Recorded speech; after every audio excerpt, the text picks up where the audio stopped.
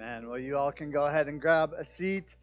Again, it's great to be together today. I want to welcome those of you who are joining us online during this season. Thank you for tuning in with us. My name is Brian Wiles. I'm one of the pastors here. If I haven't got the opportunity to meet you, we know there's a lot of folks that are checking us out for some of the first times during this season. And if there was ever a year where it was time for Christmas and we needed this season to be here, I think that it would be this year. And so I hope that you're excited as we are to launch into this Christmas season, to this Christmas series. We talked about this idea of simple Christmas. You know, it's interesting here at H2O, we usually like to be as upfront as possible about both our strengths and our weaknesses. And sometimes here at H2O, we're like super on top of things and really prepared. And other times we're not as much. But it's interesting this year, we planned out our whole year, all of 2020, back in January of 2020. And so in January, before we knew all of the complexity that would happen throughout this year, we decided that our Christmas series was going to be called A Simple Christmas. And I think that's pretty fitting. Maybe the Lord knew that we would need it this time of year to just kind of strip away everything that's going on and get to the heart of what Christmas is really all about. So we are excited to dive into this series this month of December. I want to show you a quick picture from one of my first Christmases with my wife. This is a picture of me and my wife. This is our first Christmas together. We were actually just dating in this picture. You can tell it was a number of years ago because of my hairdo, the fact that I had hair. And I think back to that time, and it was just, so cool. We were kind of infatuated with each other. You can tell that we were in love, and we still are, obviously. I'm sure she still gets that same look when she sees me now, years later. And what you can't see in that picture is that I was actually with her family for one of the first times, and I was about to, just a few hours after that picture was taken, sit down with her mom and stepdad and ask them for Sarah's hand in marriage and kind of share that we wanted to get engaged and move on with the life together. And I think back to that first Christmas, and I think just about things being simple. It was before we had minivans and kids and houses, and there's something cool about that season of just being simple during that time. And I don't know about you, but I hope that you have some good memories from Christmas. I know that Christmas season, this time of year, it can bring out a lot of different emotions, can it? It can bring out a lot of different thoughts and feelings. For many of us, we love this time of year and we're so excited. And if we're honest, there's others of us that we feel like this season can be a little bit stressful. We feel the busyness of the season maybe, or maybe even this year in particular, there's extra stress, or there's extra worry, or there's extra anxiety, or we've lost somebody. And so this season, it brings up a lot of those different feelings. And I'm not exactly sure what type of emotions come to you when you hear of this season. But our desire this year is to help point and center us to what Christmas truly, really is all about. So this simple Christmas, this series, it's not necessarily meant to reclaim kind of the magic of Christmas. It's meant to point us to the majesty of Jesus and how wonderful and how amazing he is that he would come from heaven to earth to walk on earth. We're following the Advent calendar as we talked about. And that word Advent, it talks about this arrival and this anticipation. And we thought there's nothing simpler than going back to a tradition that followers of Jesus have been worshiping through for many hundreds of years. In fact, the tradition of Advent, as far as we know, started at about the year 400. Okay, so think about this. For about 1,600 years, before there was electricity, before there was indoor plumbing and bikes and cars and all of the things that we have now, followers of Jesus would reflect during this season through this idea of Advent. And there are different themes that we focus on each service. And the first theme of Advent is this idea of hope. This idea of hope. And I think if there's ever a year for us to think about hope, it would be 2020. Hope is an interesting word, isn't it? Because we use that word hope in a lot of different contexts and a lot of different ways. Maybe if you're a student that's joining us from home or here with us, you came to college and you say something like, I hope that I make new friends, or I hope that I have some amazing experiences. Or maybe if you're a kid or just a big kid, like many of us, he's going into Christmas. You say, I hope I get what I want.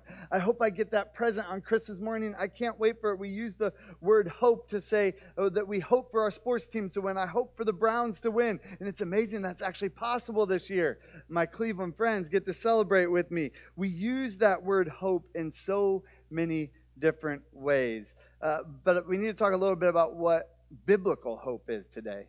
Because there's a difference between real hope and this word hope that our world and our culture has oftentimes adapted. See, real hope from a biblical perspective, real hope is theological, not psychological.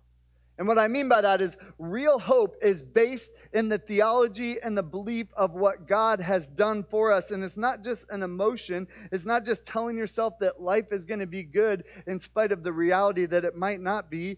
Hope isn't just like little orphan Annie, saying the sun will come out tomorrow, even when we know sometimes the sun doesn't come out tomorrow. Hope isn't just optimism. It's not just blind optimism, telling yourself everything's going to be fine. And listen, there's nothing wrong with optimism. I like to consider myself an optimist, Optimism is great. It's certainly better than pessimism, but optimism won't change the world. Optimism, blind optimism, isn't what real hope is all about. So what exactly do we mean when we talk about biblical hope? What do we mean when we talk about real hope? Well, the Greek word for hope is this word elpis, and it's rendered this idea of a confident expectation. A confident expectation of something that we know is true. Not wishful thinking, not an emotion that we conjure up, but a confident expectation of the realities of what God has promised for us. And so biblical hope is rooted not in us, but biblical hope is rooted in God and what we know to be true about His character. And it's rooted in the reality that God's promises are assured to those of us who love Him and know Him. Biblical hope is rooted in confidence, not doubt. And so here's the big idea today that we're going to just spend a little bit of time talking about together. It's that Christmas points us to the hope that we can have in Christ. The simplicity of Christmas is that it points us, when we actually stop and wrestle with what it's really about, it points us to the hope that we can have in Jesus. Again, not just a feeling, but a truth that we know about Him from what God has promised us through His Word. So I want to look at just 3 ways that Christmas gives us real hope. And the first one is this, that the hope of Christmas, it changes our perspective. The hope of Christmas changes our perspective. I want to read just a little bit of the Christmas story to you. It's out of Luke chapter 2. And that is one of the most famous verses about Scripture, one of the most famous foretellings of Christmas. In Luke chapter 2, verse 8, it says this. It says, and there were shepherds living out in the fields nearby, keeping watch over their flocks at night, and an angel of the Lord appeared to them. And the glory of the Lord shone around them, and they were terrified. But the angel said to them, do not be afraid. I bring you good news that will cause you great joy for all the people. Today, in the town of David, a Savior has been born to you, the Messiah, the Lord. This will be a sign to you. You will find a baby wrapped in cloths lying in a manger. And suddenly a great company of heavenly hosts appeared with the angel, praising God, saying, glory to God in the highest heaven, and on earth peace to those on whom His favor rests. And when the angels had left them and gone into heaven, the shepherds said to one another, let's go to Bethlehem and see this thing that has happened, which the Lord has told us about. See, the perspective changed on that very first Christmas. You might have heard this before, but that first Christmas, this Advent that believers in Yahweh, God, were waiting for, the coming Messiah, they had a certain picture in their mind of what it was going to look like. They had a perspective which they would have been viewing the Savior to come through. And yet the Christmas story is nothing like what they were expecting. They certainly wouldn't have been expecting a baby to be born to an unwed mother, Mary, maybe even a teenage mother. That's not how they thought the Savior of the world would have entered the world. They certainly wouldn't have thought that He would come and be born in a manger, in a barn, and laid in a feeding trough. They certainly wouldn't have thought that He'd come through this little podunk town of Bethlehem that oftentimes people would say, can anything good come out of Bethlehem? they wouldn't have thought that he'd be worshiped by shepherds. We talked about this before, but for us nowadays, we have the nativity scenes, and we have our cool little pictures of the shepherds and of the wise men. And so for us, shepherds are like, yeah, they're just part of the Christmas story. But that first Christmas, shepherds were somebody that people actually looked down on oftentimes. Their profession was one of the lowest in that area. And so people would often judge them or make fun of them. They were not people that were desired to be around. And yet, the King of the world shows up in these humble circumstances, completely surprising the people during that time and changing the perspective that many had. See, the hope of Christmas, it not only gives us the ability to look back on that very first Christmas and say, wow, isn't it amazing that our God, the Savior of the world, entered into our world in such a humble way? Now we love worshiping Jesus through that. But there's something much different, that it actually allows us now to not just look back on that season with a different perspective, but to actually look at all of life through the eyes of the gospel with a very different perspective. Hope helps us to live in the world that we're in right now and see it through different eyes than the rest of the world does. Because we know that God is in charge, and we know that God is in control. Dr. Tony Evans, he says this. He says, we have lasting hope through the salvation we have in Christ. Hope means that even when it looks like it's all over, it's not all over yet. That's why the Bible says we can rejoice even in our tribulations. God is working in our hard times to produce proven character and hope in us. See, for those of us who know Christ, we know that God loves us and has a plan and is working even in the times that seem extremely hard and challenging.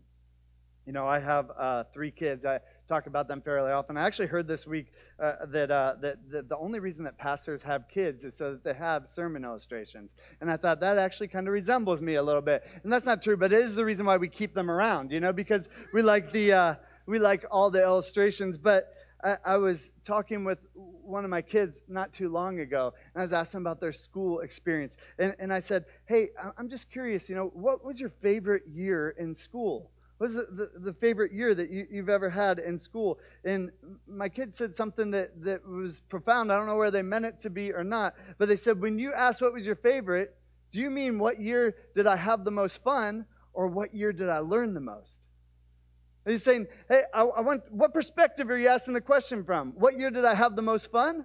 Or what year did I learn the most from? And I thought, man, that's pretty fascinating, isn't it? That's pretty profound, isn't it? Because our kids realize that just because you're having a lot of fun doesn't necessarily mean you're growing and maturing all the time. Sometimes those things overlap, but oftentimes in the trials, in the hard times, that's where we're actually being stretched and learning and growing. And as followers of Christ, that's the hope that we have. We have a God that is working for our good in all things. Whether things are hard or whether things are going great, we know that God is using them to mature us and to grow us. You know, we talk about Romans 8. We went through this series. If you didn't get a chance to be with us, you can look back on our YouTube channel and see these 8 different sermons that we did throughout Romans chapter 8. But Romans 8:28, one of the most famous verses in all of Scripture, says that God works everything for the good of those who love Him. And that is the hope that we have in Christ, to know that in the midst of uncertainties and trials and hardship, that we serve a God who loves us, and that gives us hope because we know that He's in control. And so a question for us to ponder here today is, what defines your life? Are you a person that is defined by hope? Are you somebody that when people think of you or when people are around you, you say, that person is a person that is hopeful. That person is a person who can see circumstances that don't always look that great on the outside, but they have something deep inside them that isn't just based in emotion, but it's based in something that they know in the core of who they are, that says they have hope in the circumstances that they find themselves in. Are you hopeful? Are you hopeless?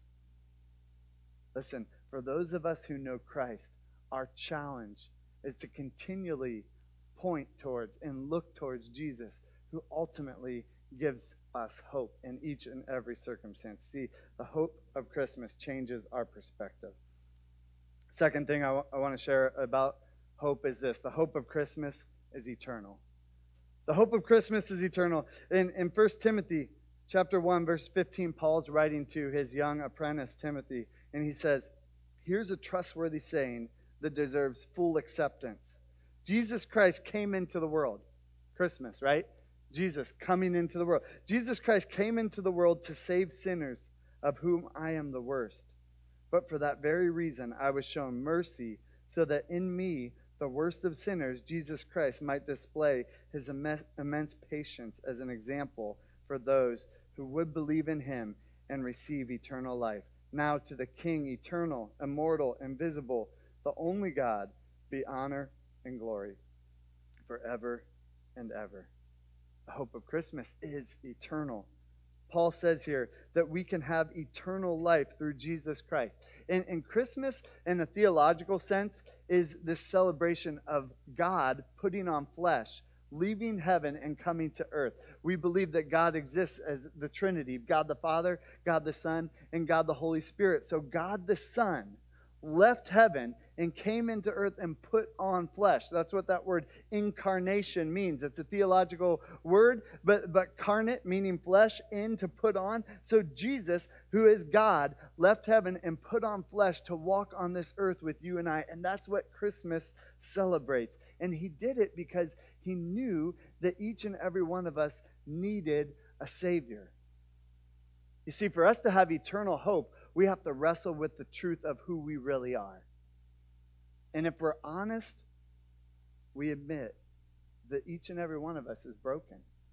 Each and every one of us has sin deep in our hearts.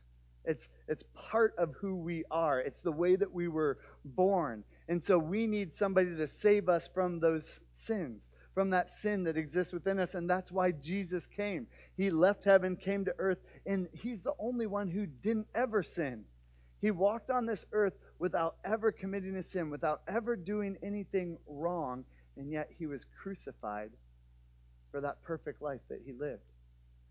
He went to the cross for you and for me, and he died, yet he rose again, defeating death. And so the beauty of the gospel says that we, when we admit and confess our sins, can turn our sins over to Jesus, the only one who is perfect, and he takes our sins onto his shoulders and forgives us. We can't forgive ourselves. Not in the level that God can. We can't work our way back to God and try to outdo all of our bad deeds by doing enough good deeds to move closer to God. We need completely washed clean by somebody who is perfect, and that somebody is Jesus Christ, who left heaven and came to earth for you and for me. And we each have a decision to make. Do we try to redeem ourselves, which is impossible, or do we look to Jesus, the God who put on flesh, to forgive us for our sins? When we say yes to him, we turn our brokenness over to him, and we get to walk in the fullness of life that he lived without ever committing a sin. I think this year, more than ever, people probably felt a little bit isolated. I think this year, more than ever, people have felt pretty lonely. There have been seasons where some of us, and I know from talking with folks, that we've felt maybe even a little bit hopeless. And when you're in those seasons where you're struggling and where you're wrestling with some of those feelings that you have, you want somebody who can relate to you to talk to, right? If you've ever been in a hard season in life, and maybe you're in one of those hard seasons right now, you want somebody who can empathize with you, who's been there before. That's what Christmas is about celebrating. We serve a God who didn't just stay far off in heaven, who came near to us and actually walked on earth so he can empathize with us because he's walked in our shoes. He's been here. He's put on flesh, and he knows us, and he draws near to us. In John chapter 1, verse 14, it says, the Word became flesh and made his dwelling among us. The Word, talking about Jesus. The Word became flesh and made his dwelling among us. We have seen his glory, the glory of the one and only Son, who came from the Father, full of grace and truth. You see, Jesus came not to bring judgment on those who believe in him, but he came to extend grace. And that is the hope that we have as followers of Christ. Our God left heaven and came to earth so that he could be near to us, so that he could walk among us and experience the things that we experience. So we don't serve a God who's far off. That's something that's different about Christianity. We serve a God who's walked in our shoes and who knows everything that we experience. The hope of Christmas, it's eternal. When we say yes to God, we can have confidence that we live in eternity with him. And the third and final thing is this. The hope of Christmas is meant to be shared. The hope of Christmas is meant to be shared. In 1 Peter chapter 3, verses 15 and 16, Peter tells us this. He says, always be prepared to give an answer to everyone who asks you to give a reason for the hope that you have. And he says, but do this with gentleness and respect, keeping a clear conscience, so that those who speak maliciously against your good behavior in Christ may be ashamed of their slander. Always be prepared to give an answer to everyone who asks for the reason for your hope. Peter says, listen, as we live in this world, there will be plenty of opportunities to complain. There'll be plenty of opportunities to look at all the circumstances in life and want to jump in on all the negative things that are going on. But Peter says, no, listen, we have to be different than that. Always be prepared. Like always. Not just in the good times.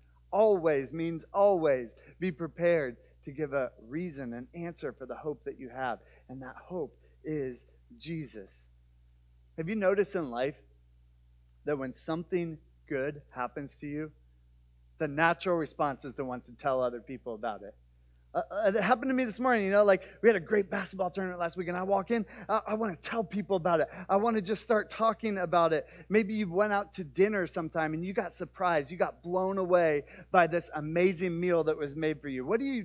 You can't keep that to yourself. You got to tell people about it. Wow, I went to this place and this meal was so good. Or if you're a kid and you get that gift that you've really been wanting, as soon as grandma or grandpa call, what are you going to do? You're not going to believe it. I got what I asked for. When something good happens to us, our natural instinct is to want to tell others about it.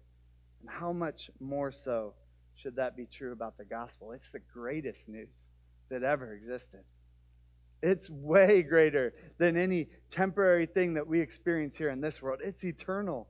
And so the hope of Christmas is meant to be shared with others. You see, Jesus loves us so much that he left heaven and came to earth to know us and to die for our sins. And this world right now is looking and searching for something to hope in. Some are hopeless. And if that's where you find yourself here today, our prayer for you is that you would hear this message about Jesus and that you would realize that you can have hope. Others have hope in things that are not going to pan out in the long term. Others have hope, but it's false hope because it's not based on the reality and the eternal truth of who Jesus is. And we need to always be prepared to give an answer for who Jesus is. And we need to be ready and willing to share about the real hope that we have in Christ. It's not wishful thinking. It's not an emotion. It's not based on our circumstances. It's based in the truth, the eternal truth of the gospel. That Jesus loves us, that he came to earth, and that he died for you and for me. In 1 Peter chapter 1, verse 3, it says, "Blessed be the God and Father of our Lord Jesus Christ, who according to his abundant mercy has begotten us again to a living hope through the resurrection of Christ Jesus from the dead." You see, Jesus came and lived on this earth. Our God is a living God. It's not something we just look back on that happened once and is over with. Jesus is alive to this day. He came to this earth and he lived among us and he rose from the grave. And so he is alive and working and active in our church, in our lives, in the hearts of those who believe. And so the hope that we have is alive and well.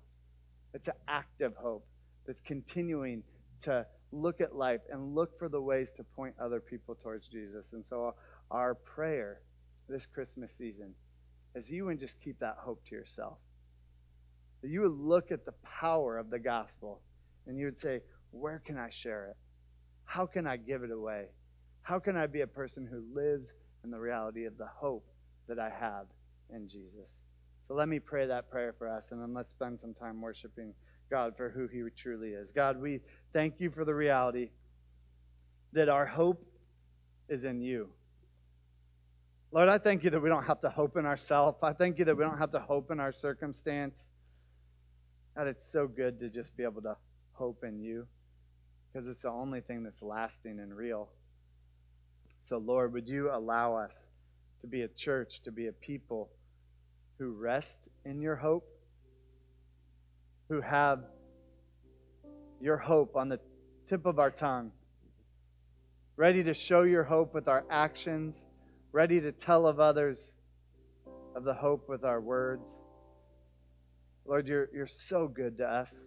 And as we think about Christmas and the beauty that comes from just the simplicity of the gospel, would that be all that we need this year? You and you alone. Would we be reminded of the depths of your love for us? Would we be transformed by your love? Would our perspective and how we face this world and the trials and the joys that come our way, would it be changed? And would we be a people of hope? God, we thank you that you've given us that ability, that you paved the way for us. And Lord, we pray that we would partner with you in experiencing what real hope is. Lord, we pray all these things in your name. Amen.